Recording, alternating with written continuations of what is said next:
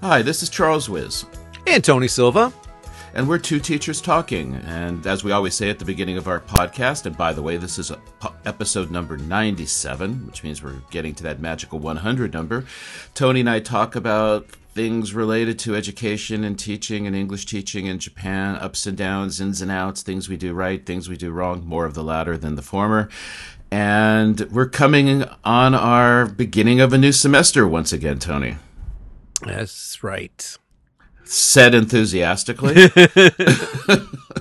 Isn't it amazing how it's that we have these great vacations, and I enjoy the vacations, I enjoy the teaching, but there's just something about your vacation time running out that is just heartbreaking.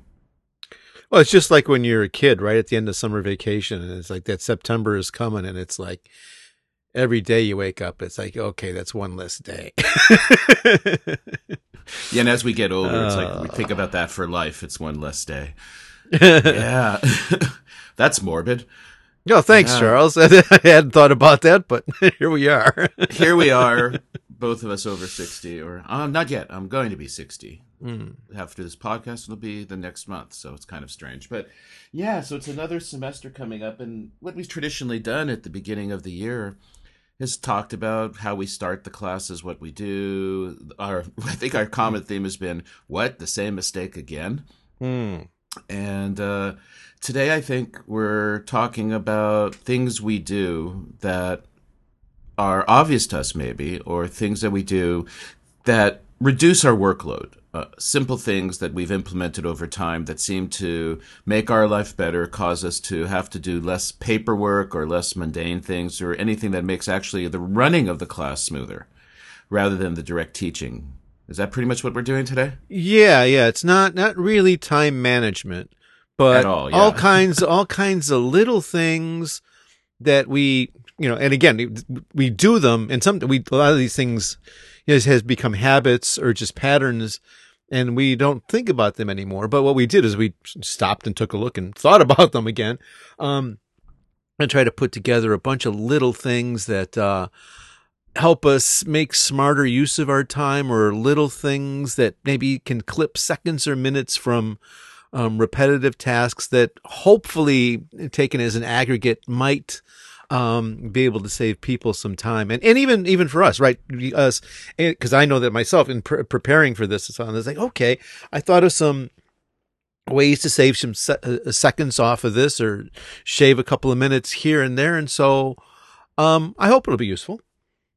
Yeah, yes, and it's not as you said, a time management thing, and it's not which apps are best. It's really things that we do that help us cut down our time on tasks, or just doing stuff that's just not fun. Yeah, So- and I kind of tricked you into this because I think this is an example of what this practice here, this approach, or whatever you want to talk about, this area of teaching practice. I think it's one of those areas that you are much better at than I am. I'm the worst at this. I am continually guilty of making more work for myself. I tell myself that it's better teaching, it's making my teaching better, but inside it's like, I know it's not right. What, tricking I'm me? real You know real it's bad. not I'm right. real no. You know it's Tricking not you, right to trick tricking you is absolutely the right thing to do, but I knew you were gonna say making that. myself busier than I need to be is just silly, and I find myself doing it, and I think maybe. As we, in our discussion, maybe other people will realize that maybe they're kind of doing the same thing.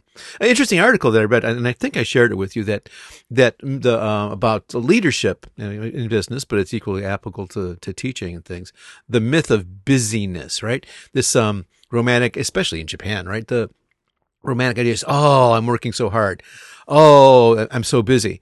And the idea that that being busy and doing and being busy means that you're getting a lot done, and it ain't necessarily true. And it's a lot of times the things that are making you busy are not making your teaching better, and sometimes they're having the opposite effect. So hopefully we can sort some of that stuff out too.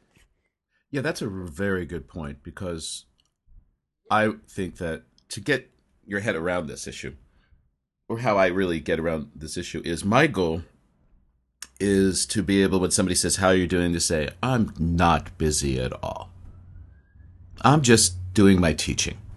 In other words, you're so right in that, this thing about being busy, this is the modern world. You're supposed to be busy. And if you say, I'm not busy, got a lot of free time, people think that you're a lazy screw up. You're suspect, right? yes. You're suspect, exactly. Whereas I'm thinking to myself, the people who, I think, I knew a guy, it was a friend for a while, and it's like one of those people who come to Japan, spend some time in Japan, and then go back to their home country.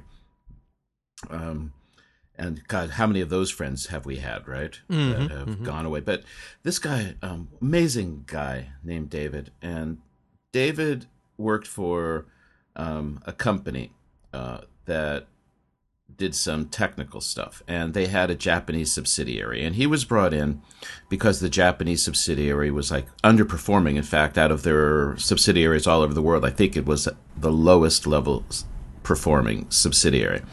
And he came in, and within a year, this is amazing to me, that he had moved it up into like their top 20%, their top tier of effective and performing subsidiaries.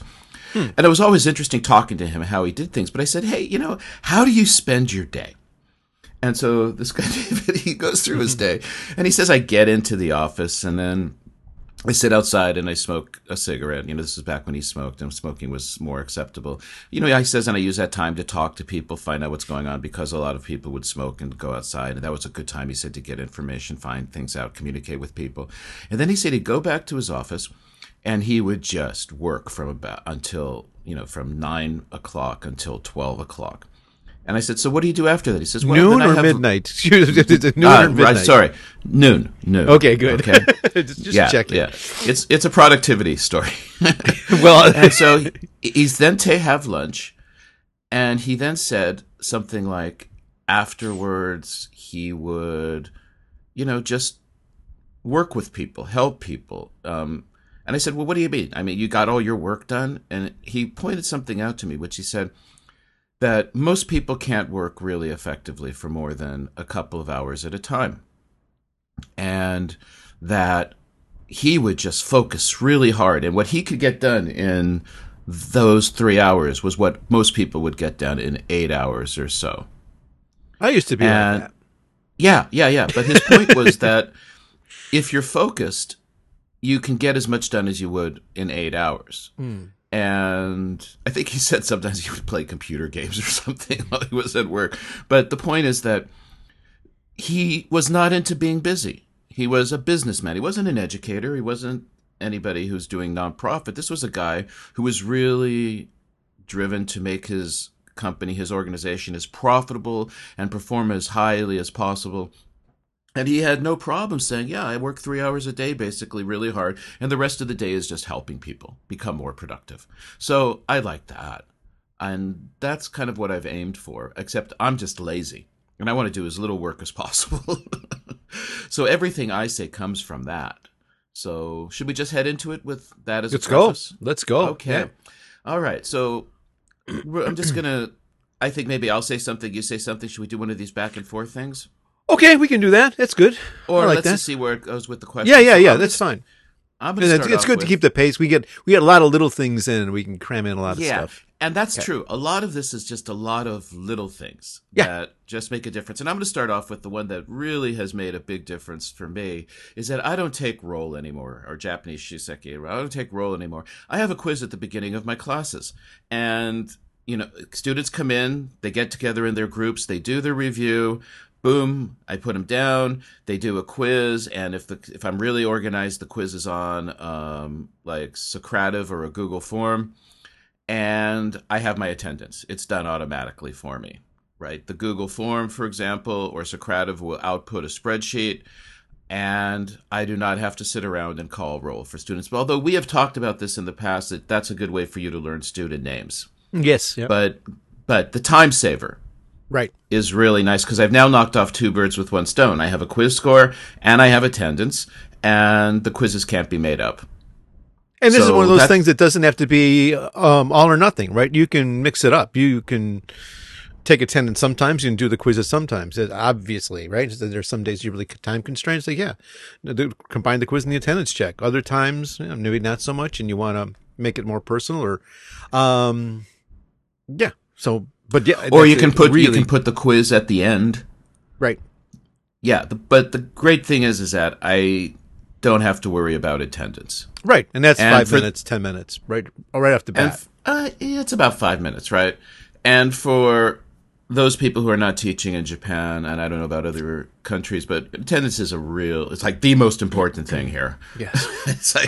It's considered the major metric. So that's a big saver. And the key there is also that it's using something like Google Forms or Socrative, which we've talked about before, so that I get the spreadsheet. And you can link, for example, in Google Forms, you can link that form to a currently existing spreadsheet.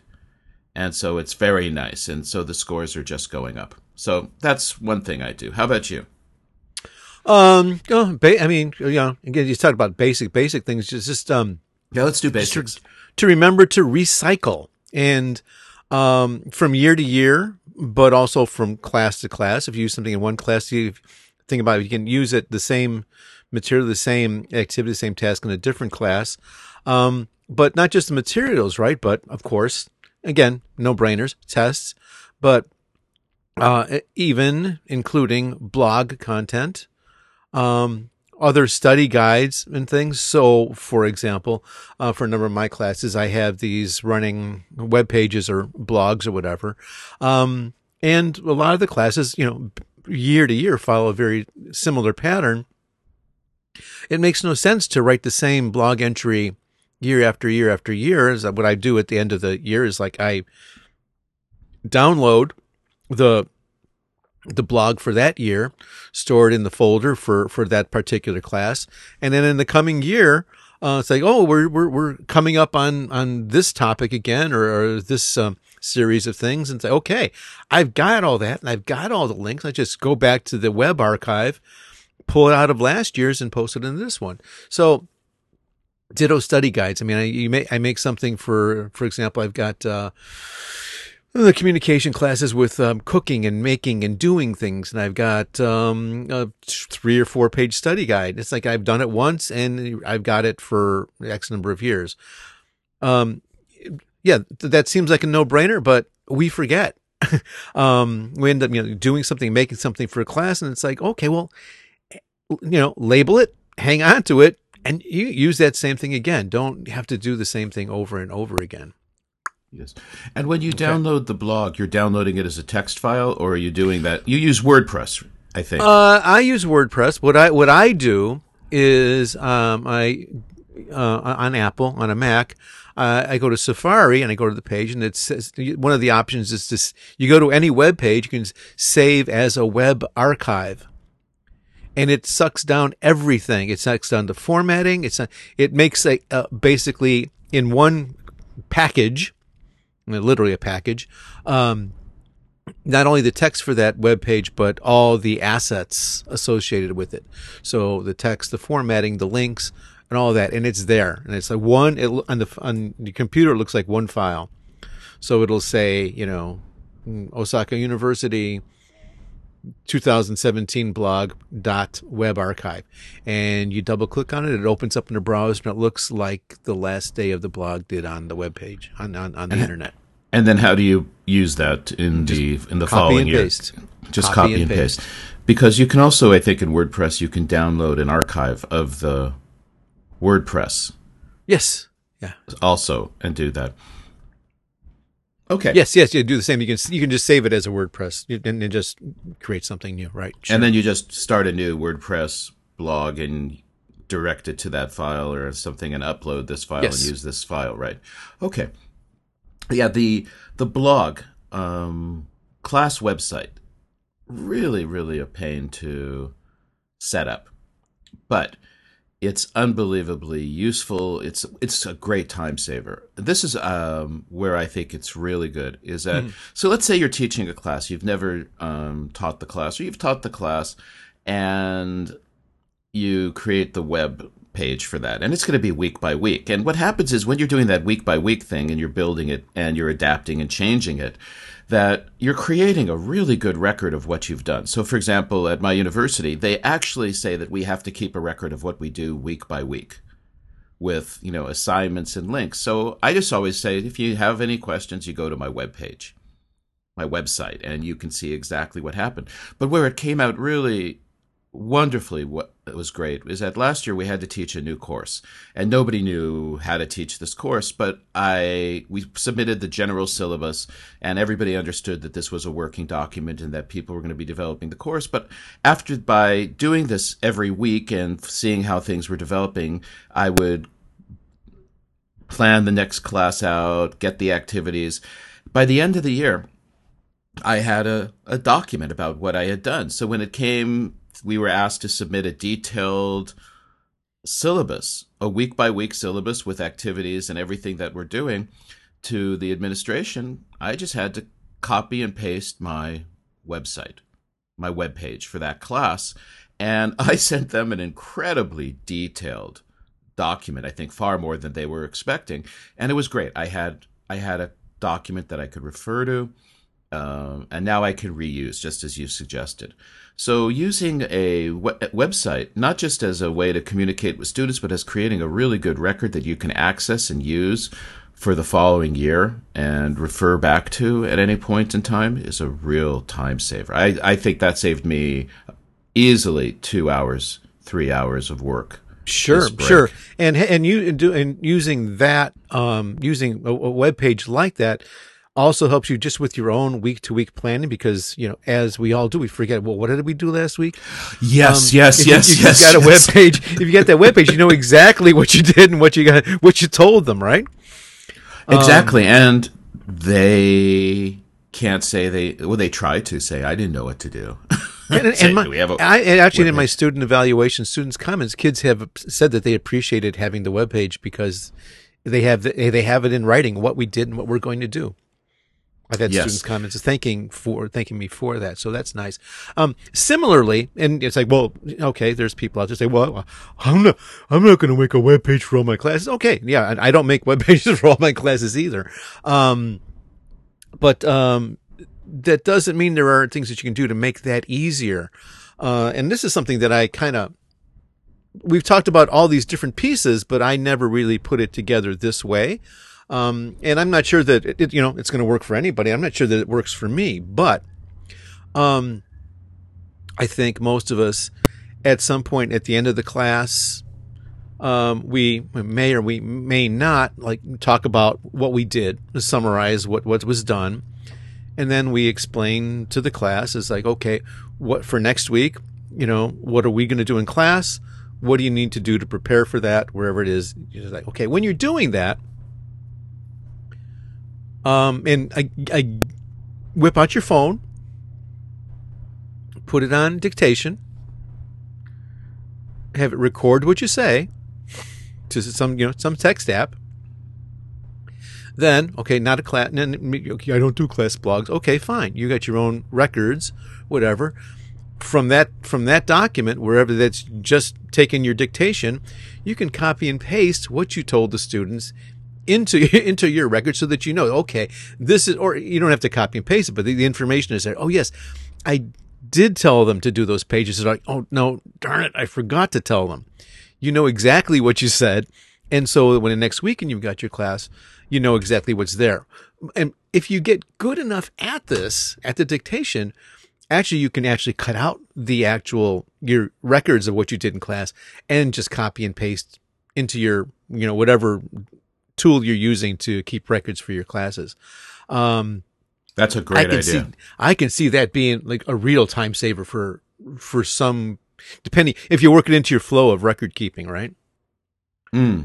That's a really good idea. And so that's a good way for people who don't want to bother with a website, don't want to be too technical to get a record. But I just realized you can do that. And there's some automations where you could actually have that automatically moved into a file. Yes. Yeah.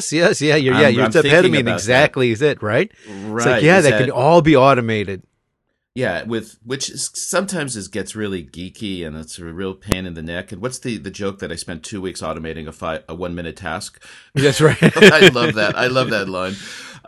But there's ways where, for example, you can say on creating a new recording, dictation, take this and add it to the end of a file. Mm, and there you go. I think right, Drafts does that. Yes. The iPad, iPhone, we've talked about Drafts before, I think. It's just a note-taking app that's really excellent. But it has a great function where you type something in and you can just say append to or prepend to and then specify the file. And suddenly you've got a complete record and you haven't even typed anything into your computer. It's a brilliant idea, Tony. Yep. And you can also for example, use Siri. Just like if you have an existing text file, you can just tell, like for example, in Notes, right? Append to, and it'll just take whatever you say and it'll automatically append it to the file. There's no intermediate tool whatsoever. It goes directly to the file. Good point. Yeah.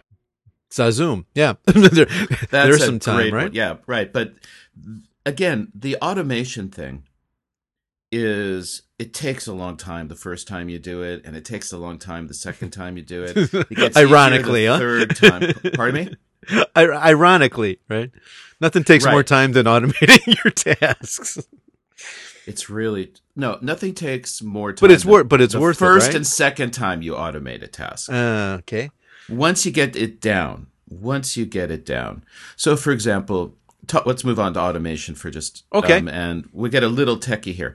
Automation is one of those things. This is what I hear. Automation is one of those things that gets really, really crazy.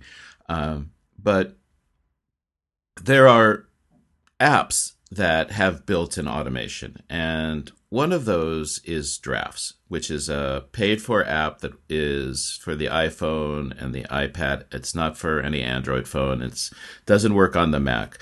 But it's one of those apps where, for example, you have something you want to write. You just start writing, and then afterwards you decide what to do with it. And that change of just writing something down as soon as I think about it, and then later figuring out what I want to do, given the automations that are built into it, is unbelievably, beneficial. Yeah, the important point you mentioned it, and I'm going to underscore it: the automations that are built into it. Right. So this isn't something that you need to build yourself. This application comes with 20, 30 different actions that can be done with whatever text you type or speak into. It's got to be hundreds or something. Right. Yeah, if you go to the webpage, there's even more. There are hundreds. Right. And there are other apps. For example, I know that, again, we're talking Mac-oriented, iOS-oriented apps, so no hate mail, please, from Windows and Android users. But, for example, the apps, I think Airmail and Spark have built-in automations where you just tap and get it to do something. So, for example, translation text, we're translating something. I get a lot of emails. I don't want to read through everyone. And instead of, I got to drag, I got to copy, and then I got to go to Google Translate, open up Safari, et cetera, I just have to make like 2 taps. And on iOS, you have the automation app Workflow, which is kind of not so bad to use. You can set things up.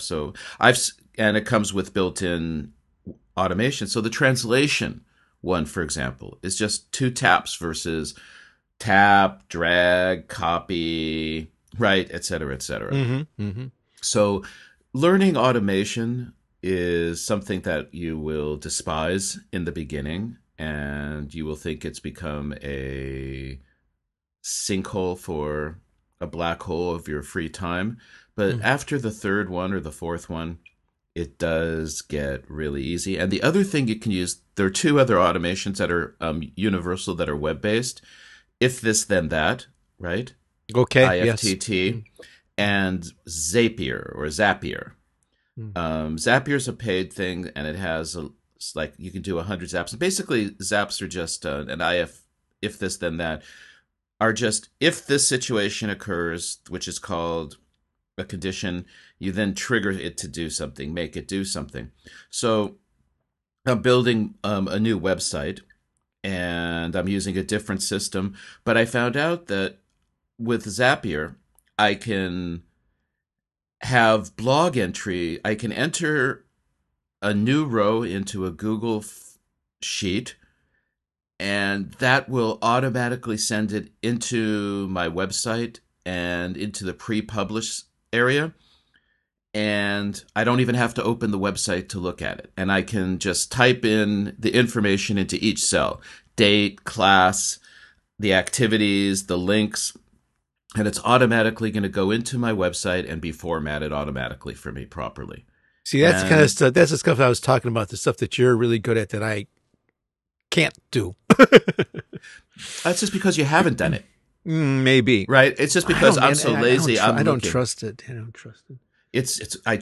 I'm going to test it even more thoroughly from April. But so far, I tested it out a couple of times, and I just looked, and it was like, let me see if I have this right. So I have the Google spreadsheet, and it has like, first column is the class name.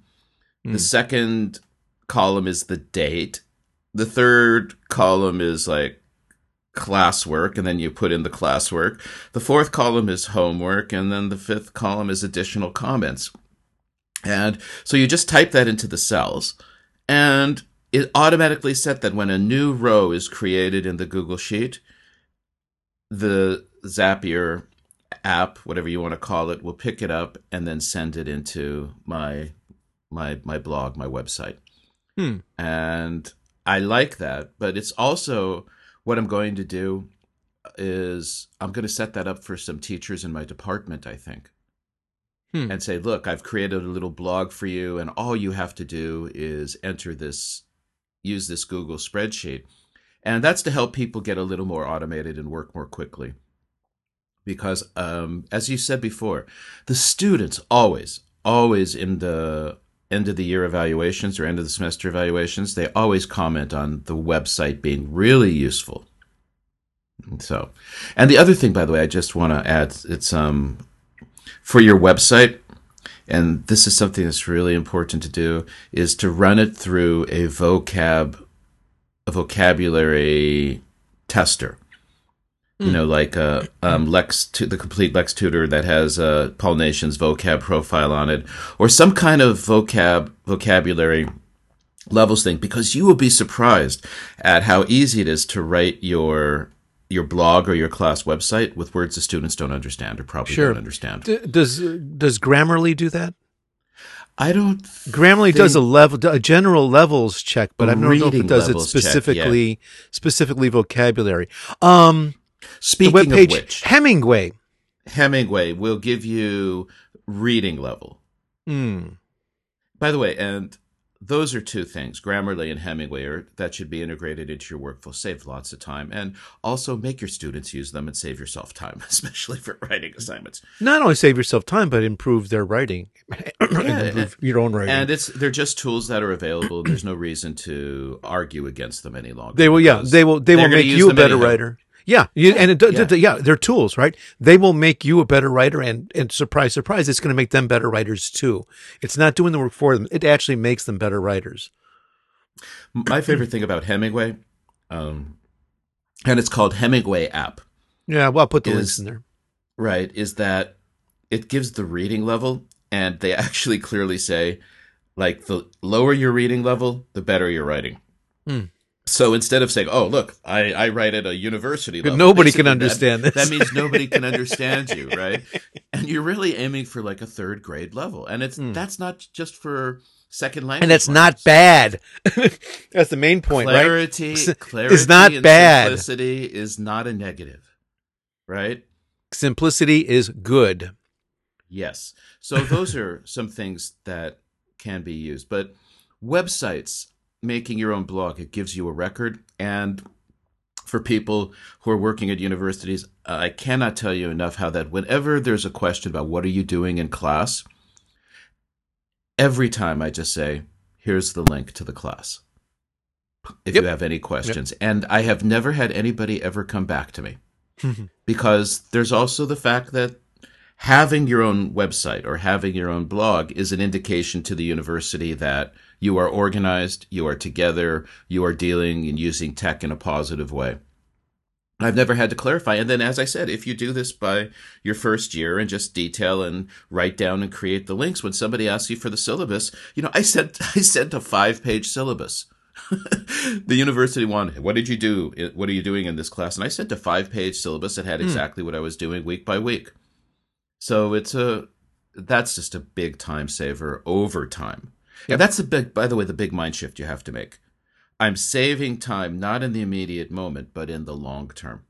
Yeah, that's an important point. So you're typing away, you're struggling, you're banging your head, and you think, why am I doing this? Why am I doing this? I'm spending 2 days to do this. But what it means is next year, you're going to spend, 15 seconds to copy and paste. And it's done, and your students will be grateful.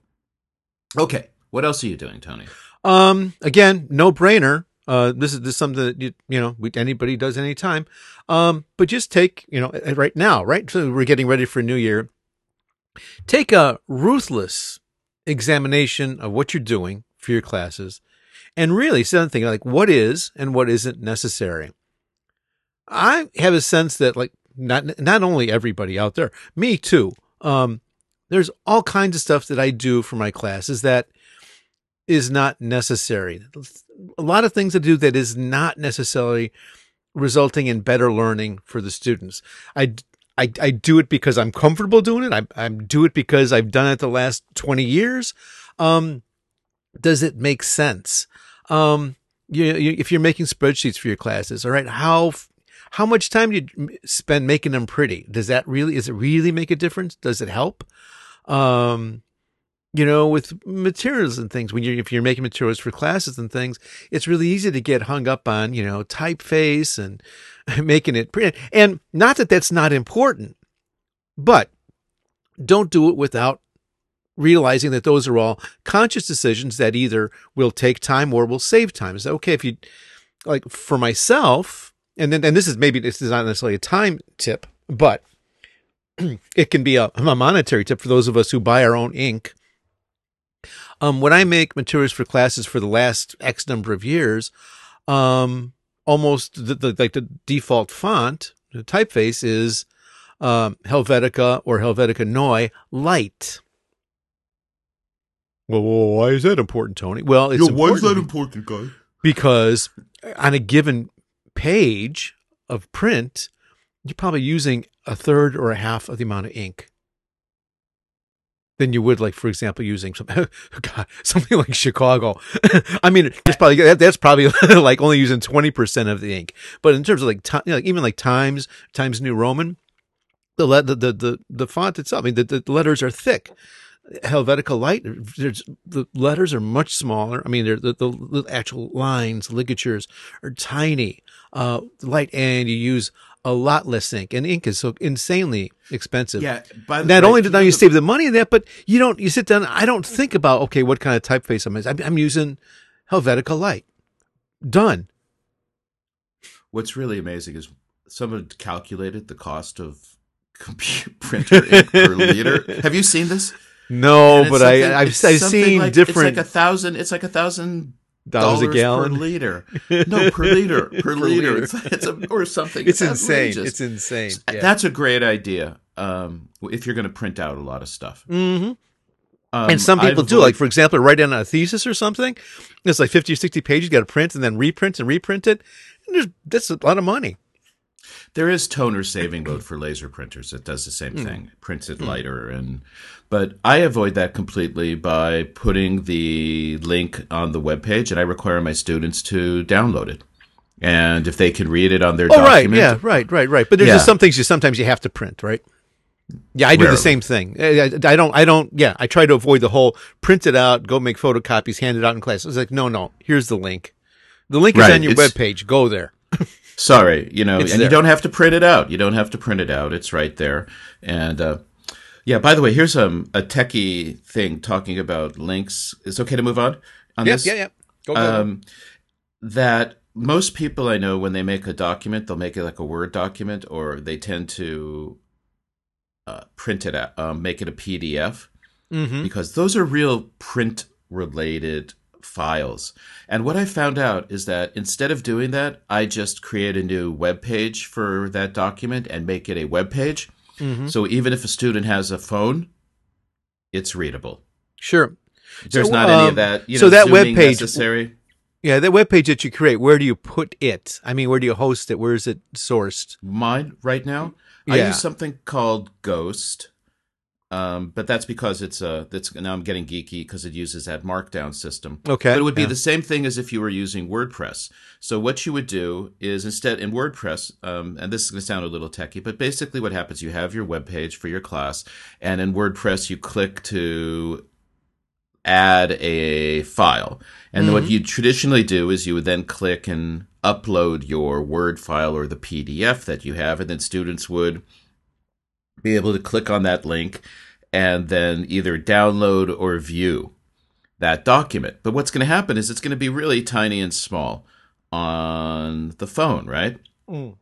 But what you would do instead is copy the text of that document, that Word document, let's say, and then you would then make a new page. Okay, so you're creating an HTML file that is then adaptive to whether we're using a tablet or a phone or a PC rather than a PDF. So, sure. Right, and so that's what you're linking to, and they can still download it. Yes. If they want. But what happens is on that tiny phone, it scales. Yes, yeah. WordPress or wherever Ghost, whatever, takes care of that for you, and it presents it to them in a readable format. Got it. So so now you don't have the problem of those, the kids kind of going, "Hey, I can't read this," stuff like this. But the fact that alone, having those downloadable links or the links, and I don't have to, a student comes in and doesn't do the homework, zero. I don't have to explain it. Yeah, I just think about the time you spend in front of the risograph or the photocopy machine, right? Cha-ching, cha-ching, cha-ching, cha-ching, cha-ching, and then you get the one in the summer, right? When it's summertime, it's like July, and it goes cha-ching, cha-ching, cha-ching, because the humidity, all the papers is so are stuck wet together. that it can't. Right, that's a great point. If you really stop and think, how much time do you spend in front of a copy machine? And think about how much time you're saving people who are copying for you, because at one school, you're not really allowed to copy. People are not allowed to copy. No, okay. You have to request copying. So you're either putting somebody out of a job. It's kind of like using the self-serve at the well, I'm sure they got other things to do too. Yeah. Yes, that are more enjoyable. But think about, I do not want to spend time in front of I had a job in college where I had I took a semester off and I spent 8 hours a day, and I was working at a copy office running a Xerox machine for 8 hours a day. Hey, copy guy. I was a copy guy. That was worst job ever. Really, really, really was like the worst job, second worst job ever. And so you're saving yourself a lot of time because you're offloading it. Yes, you're saying, but the students shouldn't have to pay. Some of the students don't have printers. Well, they all have access to printers at the school. And at a certain point, you have to teach students that, excuse me, it's university. I take my work. I only accept computer printed work, especially we'll get into that, the advantages of uploading the work, right? Versus taking stuff in by hand. But that I'm almost never in front of a copy machine anymore. It's really great. And that's a big time saver. Yep. Yeah, that's worth weeks, I think. Yeah, for sure.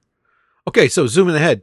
Also a little bit back to spreadsheets, right? So many of us, many of us, using spreadsheets for our classes. When you're in a class, you've got your whatever your PC or your tablet open to the spreadsheet. You've got students' names, whatever you've got on there. I always have pictures, student photos too. But you probably maybe on another sheet in the spreadsheet, you got your class plan too. Well, in that spreadsheet, there's probably some other useful information that you might want to just throw there just so that you got it in front of you in class. Like, for example, don't do this.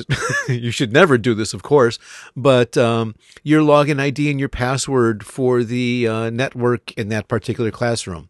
Of course, it's a terrible idea to put your password in that spreadsheet. So never do that. however you were to do it, it'd actually be very handy. Just a dedicated link to the blog for that class, whatever it might be. An emergency phone number in case a student falls seriously ill, there's an accident of some other kind. Who do you call? Because you're not going to be able to find it when you're panicking and the kid is foaming at the mouth on the floor. And, other critical phone numbers. Maybe the train schedule, okay. What time are the afternoon trains, and which one can I can't catch? And for individual teachers, there might be other things too. There might be, for example, textbook, the publisher's textbook resources might have a web page, and you want to include that link on the spreadsheet too. If you have on that class spreadsheet all the things that are relevant to the teaching, all the things that might be in terms of useful in terms of emergencies, and also whatever is personally useful for you, like the train schedule. Put that on the spreadsheet. Other little notes that you might want to do for later in the semester, or a reminder to yourself not to put it on the spreadsheet. It's all there in one spot when you're in class. And you don't need to look for anything. It's always right there. So that can save you some time. And of course, this is being backed up somewhere. Oh, well, that's a duh. I'm everything. Surprised at how many people don't back up. Yeah, but yeah, still. And I tell that was one of the things I tell my students. One of the things that's I said this is for free. This is the most valuable information you get from this class. Back up everything you've got, at least in 2 different places. If you only got one copy, it's the same as having no copies. It's not enough. You need 2 different backups if it's important. And if it's not important, then why are you doing it? But if it's worth having, it's worth doing, it's worth keeping, then you need at least 2 other discrete backups. And one that's outside of your country. Yeah. Hopefully, in the cloud. Mm. I like that saying. There are 2 kinds of people in the world, those who have lost data and those who will. Mm-hmm. And that's so true. So teach, and a real time saver, and you've put it so well, is you got to tell your students to back up. Because that's going to save you time, because what's going to happen is the student's going to come in and say, I lost my file. And then you say, well, you have your Dropbox account, right? Or you have your school account, or you have your Google account, or you have your iCloud account. They go, yeah. Then I say, okay, I told you it's on the syllabus. And by the way, that's the reason it's great to have it. It's on the website, right? Mm-hmm, mm-hmm. You say, see, it says here, if you lose a file and it's not an excuse because you're required to back up. Mm. So that's a real time saver. And it's kind of segueing into a weird way, a real little trick that'll save you trouble, maybe not so much time. And actually, let me back up first.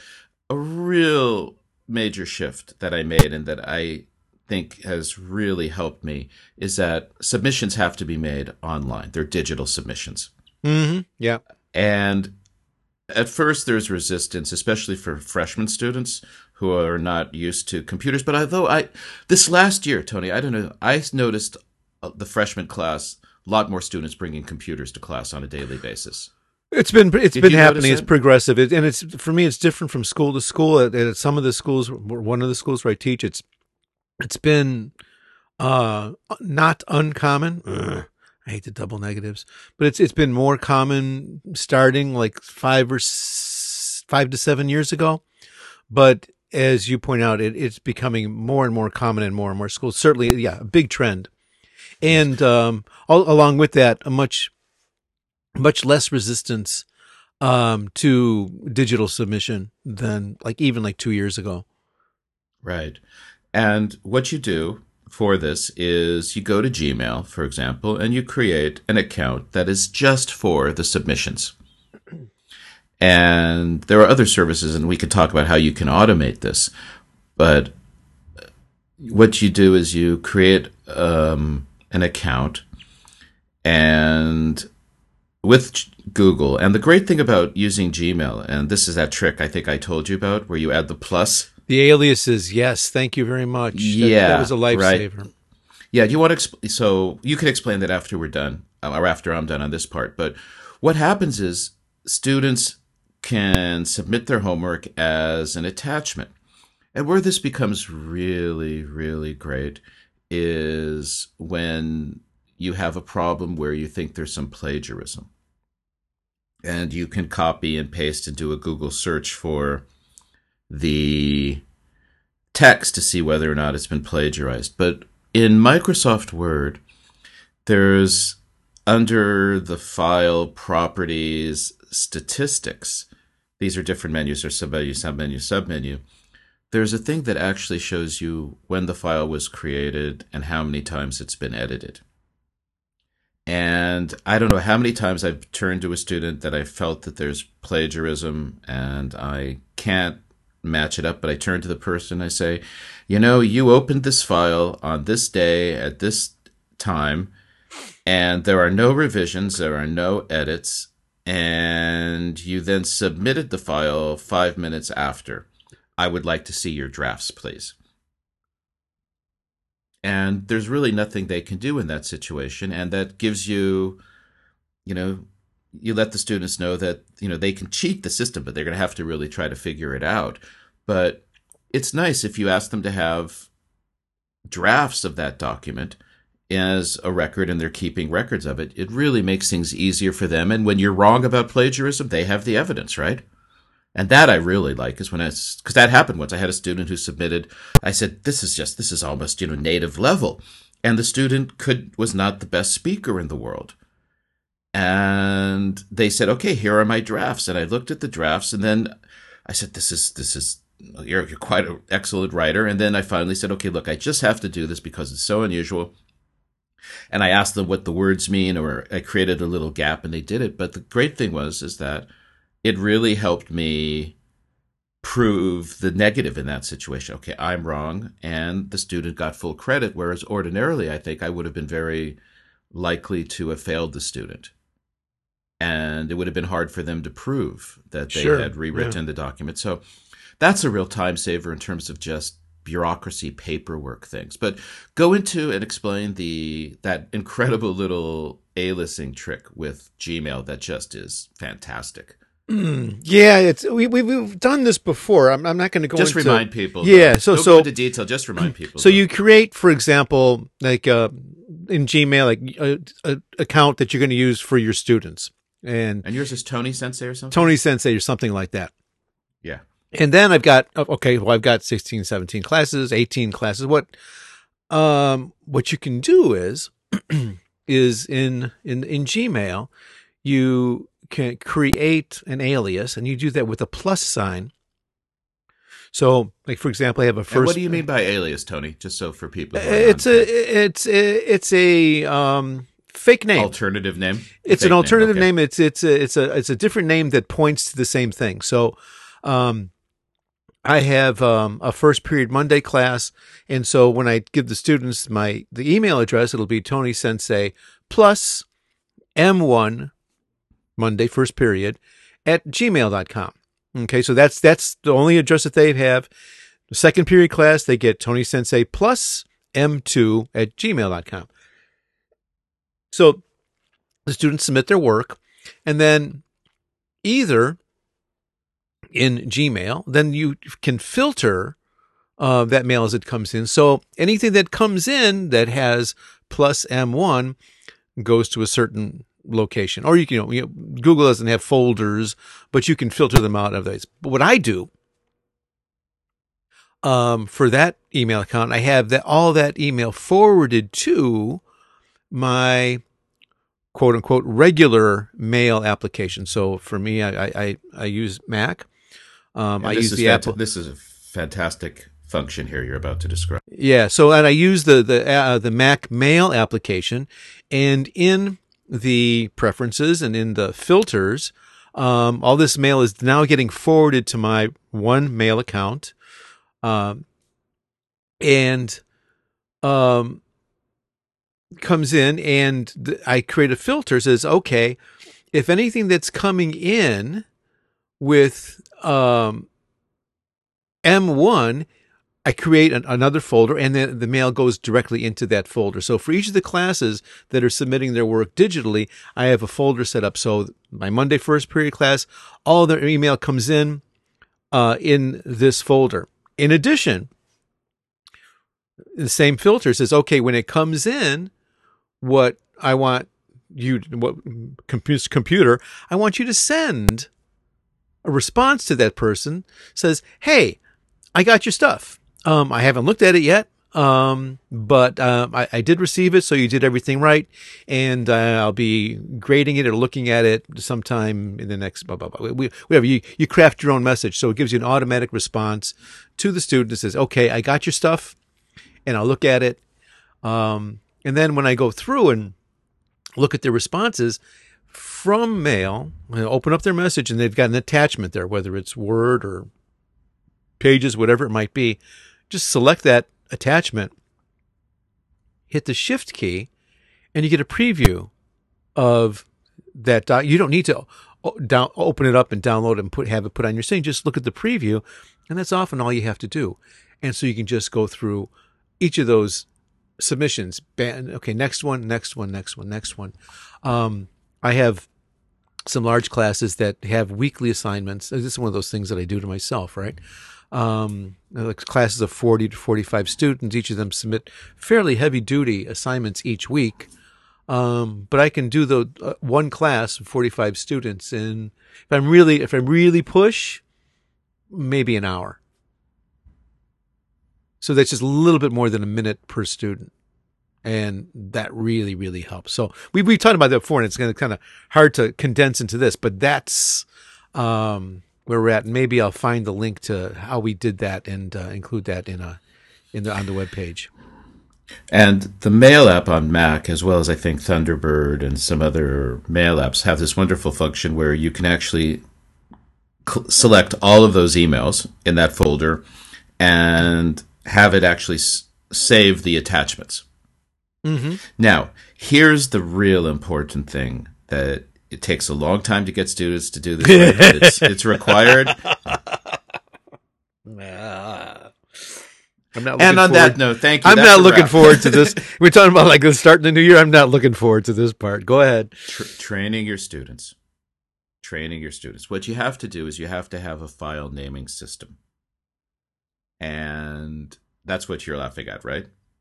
I'm laughing at trying to get the students to use that file naming system. I've found only one way, is that you're going to find out that if you're nice about it, you'll have your students submit, you'll explain to them the file naming system, and 50% will get it right and 50% will get it wrong. And then you'll explain it again, and you'll move up to about 60%. By the end of the year or the semester, I'm still getting errors with students because, as some people would call it, is human nature. And I'm just kind of like, no, it's just inattention to detail. You have to come up with a naming system. Now, my school does not allow us to actually have student information off campus. But I have said that as long as it's encrypted, it's okay. But that's too technical for what we're talking about now. So I've created an alternative system, which is similar to yours, Tony. So you use M1 for Monday first period, correct? And so as an example, is Friday's F4, right? That's first off, that's how you describe your classes in any spreadsheet. Don't do it by name of the class, because you'll know your classes by the period, basically, and that allows you to sort really nicely on a spreadsheet. But what that does is it allows you to have privacy. So what I've done is on the enrollment sheet, the roll sheet, you'll have student number 1 RB, XD, 8428 or whatever, right? Well, those numbers are not allowed to go off campus. But the student who's the first student in the class becomes, let's say, M2, Monday second period, M201. And then I just have them put their first name. So M201 Taro. And you can use either underscore, space, whatever you want, and then week 1 HW for homework. And you have to do that on the first class. and have students practice by sending it to you as an email. And what I'm going to do this year is I'm going to say, okay, everybody, get your phones out, send me an email, send it to this is the email address. And in the body, you're going to say, and I'm going to have them practice, week 1 homework, week 2 homework, week 3 homework, and then have them check each other. And then you say, okay, now save this document. And now you have the correct naming and you copy and paste it, for example. This is one of those things where you're trying to save time, but there's going to be the one student or the 2 students who screw you up by not getting the file name correct, and then it doesn't sort properly when you're going through and grading it. So that's another thing. It takes 10, 15 minutes of your class, and then you have to repeat it again the following week. But if you don't train your students, there's going to be some of the students who just don't get it for a variety of reasons. And if they send it to you wrong, you'll lose your time emailing students by saying your file name is wrong because they can't put, right? It's crazy, crazy, crazy. But if you do that and you use the Gmail system and the preview mode that you talked about or the save attachment thing, right, it's great. And you know what? There's no excuse for the student if they're absent. They can get the homework in on time. Right. They don't need to be. Right. And you've got a timestamp. You've got an automatic timestamp. So the student says, I'm sorry, I couldn't turn the homework. I couldn't do the homework. Well, first off, it's on the website, right? You have the submission time. There's no more late homework. You just don't accept late homework because there's no reason for it. They can't lose their homework. And when the student says, I forgot, you just say, well, you've got the website, but you've got to train them to do it. So there's a little bit of investment in time, and it's a pain, especially for semester-long classes, not year-long classes, because it takes a while to train students. The other thing, moving on, spreadsheets are probably the one thing, and if you're not using spreadsheets, you should. But spreadsheets are the one thing that will save you the most time. And then after you've learned to use spreadsheets in the incredibly infinite ways that they can be used, the other habit that you have to get into is you have to enter your data right away. Don't wait until you have a pile of papers to grade and then start entering your data. And the other thing, time saver, is if you're using a laptop, buy the little numeric pad, USB or wireless numeric pad, so you can enter the numbers really easily. That's a time saver. Learn how to use the preferences for Excel so that when you hit enter, either the cursor goes to the next cell down or the next cell over. That'll save you a lot of time too. And Tony, should we put in a plug here for Text Expander? Absolutely. That was one of the next things on my list. Let's talk about just apps that are absolutely necessary. There's Text Expander, and I want to talk about password management. Okay. Okay. Text Expander. Yeah. And we still have text expansion. Yeah. A 30% discount for our listeners, and there'll be a link on the page. But yeah, we've talked about it before. It's a no-brainer. There's no reason not to use it. It's fantastic. And you were talking about saving time. It's once you learn how to use it, it is unquestionably it will save you hours a week. If you're doing any kind of repetitive answering questions to students or evaluation comments and so forth and so on, it's a little miracle, and can't recommend it highly enough.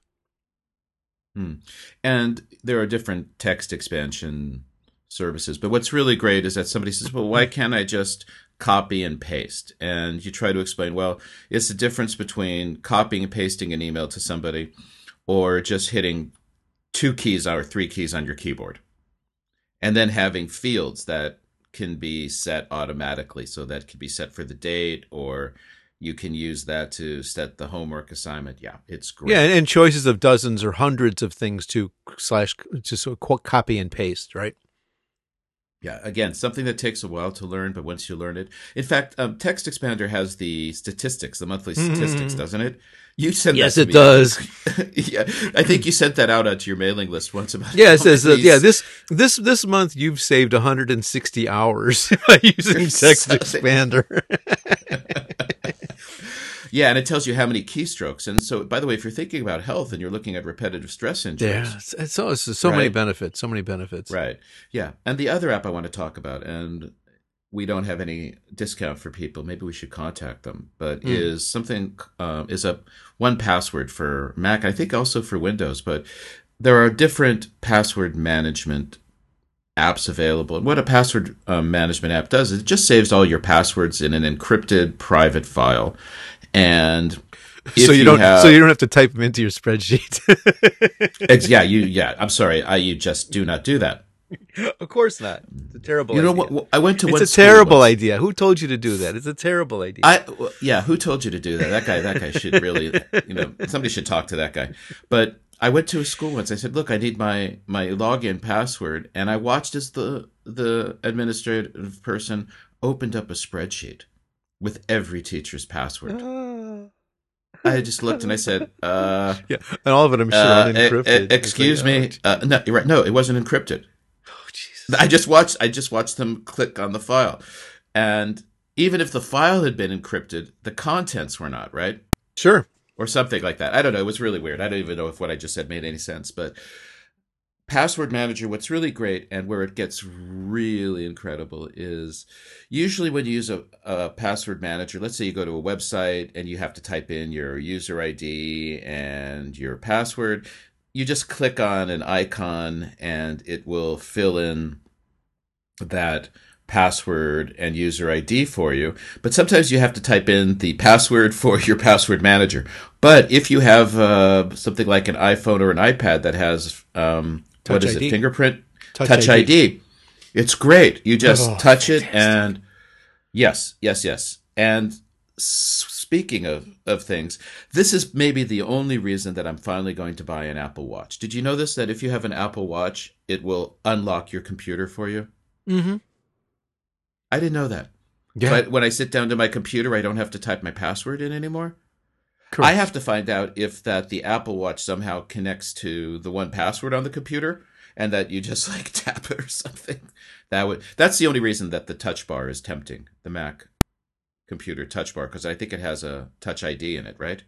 Yes, and but But that's anyway, temporary. I mean, facial recognition is going to supplant that very quickly, I yes, think. it's going to be great. But there's no reason. Those two things, I think, a text expansion app and a password manager app, and the built-in one for Apple for Safari or Keychain is really just not the smoothest working It's better than app. nothing, but it's nothing. It's It's nothing better like than the nothing, but others, there's a right? lot that's better. Yeah. So And one, yeah, those are things. we could do like a whole show just like on 1Password because not only does it do the passwords, but also does things like identities. Like, for example, for me, I've got Tony in Japan and Tony in Chicago. It's got credit cards. It's got secure notes. You can, for example, and all this is encrypted and secure, right? And you can like do things like scan your Gaijin card or your driver's license, and have all those things there and available with just a click, and all very very secure. Things like copy of your passport, those types of things. It's a fantastic tool. Um, We should do a show on that. Yeah, right. we should make It's we do a handful of major tools. We do like Text Expander, the different ways that we use that, 1Password, and maybe another one like maybe Three Kings. The Three Kings of software, and as I do like in depth dive on those things. that would be a Um, good idea. yeah, I've got just a couple of fast ones because we are running out of time, Go. right? And this sounds, and these are maybe both somewhat a little bit related. Um, Time on the train, time on waiting for trains on platforms, sitting in traffic. Um, Caveat: if and when you want to find a way to work, and a big caveat, right? Um, it can be a real because we spend all kinds of times on trains. We spend all kinds of times waiting for trains, and some of us drive, and we're sitting in traffic. Um, Find a way to make that time useful, whether it's like, you're sitting still in traffic at a stoplight, dictating into a file using a phone or earpiece or whatever it might be, or whether you're on the train or platform, get yourself a device where you can work when you want to. But I want to, again, big caveat. It's like, if that's what you need, time is not just about time for work. Time is also time for yourself, and it might mean find a way to make those train rides more bearable. Like maybe buy yourself a good set of headphones so you can listen to music on the way home. Maybe you want to work, maybe you don't. You need to carve out space for your own mental health too, and that's a real big part of that. And we don't have a lot of it, so when you do have that time for yourself, find a way to make it count because you deserve it. And the other thing, the last thing, maybe for me, because we're short, and it's not really related, but it's also kind of anti-intuitive. Be careful about preparing too far in advance, because you might find that, like for example, right now, right, classes are still, as we record, are still a little bit in the future. Can sit down and like work all day and plan something out. But you know what? If you're doing it for the second week of the semester, by that second week of the semester, not only will you likely have forgotten most of what you were thinking, you might even forgot that you did it and end up doing it again. Believe me, I've done it. I've never done that. Never. So avoid, think about it, plan, and don't do too much in advance because you'll end up repeating tasks or you'll do something that you forgot what you've already done. It's our minds and our lives are dynamic. They're not static, and something that makes all the sense in the world today can be very, very different like 2 weeks or 3 weeks from now. And that, you certainly don't want to do things more than once. And again, I've done it. Sounds stupid and impossible. Doesn't matter. I've done it. And I think that's all I got. I got 2 more things. Go. Okay. The one I kind of mentioned about your website is running things through a vocabulary analyzer to make sure that the level's easy. Yep. Make sure that you're writing short sentences for any document that the students need that's going to be possibly referred to later in cases of trouble. So, for example, if you have a plagiarism document, I strongly suggest you write that as simply as possible, or to do the best thing is if you're not good at Japanese like me, find somebody to help you write that so that it's in Japanese and it's clearer to the students so that there's no misunderstandings, especially like class policies. I'm very, very lucky to have one school that provides us that service multiple times a semester. But they're very, very concerned about plagiarism. And we get the notice in English, we get the notice in Japanese, and they say share this with the students 2 or 3 times a semester. It's great. And it's great. It's really important that a document like about plagiarism is in Japanese. Because then you just turn to the student and say, you read it. And I agree with the people who have the students sign the paper. Okay. And they give you the paper and you say, hey, it's in Japanese. Nice. You read it and you signed it. And therefore you can't say I didn't understand this. Right.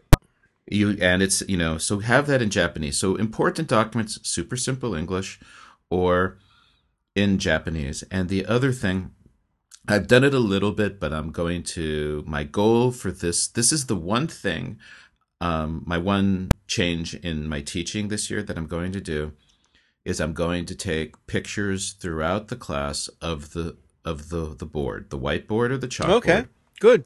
And I'm going to post those onto the website for that day's class so that students can see what went on the board. Because I think I've had some feedback from students that on the days that I've done that, they really appreciated it. Huh. And it doesn't make any sense to anybody who wasn't there, but at least I can say, hey, here's what happened in the class. Here are the words that we wrote on the board. Here are the diagrams, etc. So I'm going to do that. So I think, but we've gone over pretty long. So I think it's a good time to close up shop for today. Yeah. I got 2 small points. One is, go ahead, please. Yeah. They're fast. Talking about like cutting. And of course, it should go without saying, but just a word of caution. Be sure that you're cutting and you're, all the things that you're, trying to trim and things, doesn't adversely affect the quality of your teaching, right? You need to be ruthless with the time that you spend on everything, but step back, take a look at the full impact of the changes you're making. May actually make the teaching better, may improve the quality, like this podcast. Maybe if we talked a lot less, no way, total waste of time. But you're cutting things. Take a look. Is it making it better? Is it making it worse? Or is it the same? And you're just being able to save some time. So, don't throw out the baby with the bathwater. Take the big picture.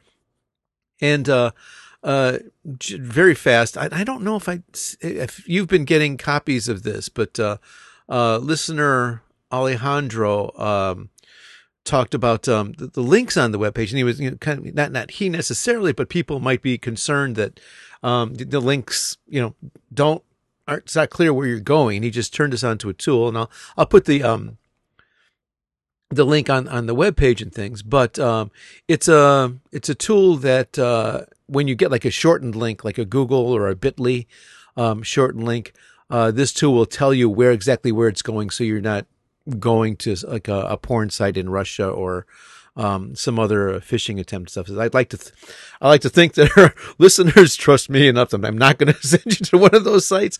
But it's the internet, right? It doesn't hurt to be cautious and things. But so if I'll come up across a suspicious link and it's something that you're not completely sure of, go into this website will actually show you exactly where you're being redirected. So thank you, Alejandro, and I'll put that up on the website. Okay, and I'm just going to echo, and this is the last thing I'm going to say. What you just said is, cutting the fat, so to speak, and you want to be careful. But I think the basic question I have to ask myself is, does the amount of time invested is it justified by the return, the learning return? And that is usually very shocking to find out that it's not. Remember that the learning return has to have enough significance to you and the students to justify the amount of time you're doing it. And that especially works for when you're creating homework assignments. And we're going to talk about that. Yeah, we're going to do that later. In future episodes, right? Yeah. Right. But it's return on investment. It's, is it really worth the time? So I'm okay there, Tony. I think I've pretty much talked about the stuff I do that saves me time. Just to again underscore what you just said. A lot of time we were talking about like saving time, and we didn't do that much about saving time in the classroom. We had a couple of things that will come up later on in the thing. But yes, the thing is, if this again counterintuitively, if we as the teacher are actually doing less, that kind of almost implies that the students are doing more. Mm-hmm. And so the more time that you can cut out, excuse me, coming out of your teaching, those seconds, minutes can be then used for students doing more and I think maybe learning more. So, it's worth, this time you still maybe have a couple of days before classes begin. It's worth taking a look and saying, okay, is there this little block of time? Is there a better way to use that? Do I need this joke, et cetera, et cetera. But yeah, absolutely. And looking at the big picture and seeing how changing our behavior can affect our classes and things. Right.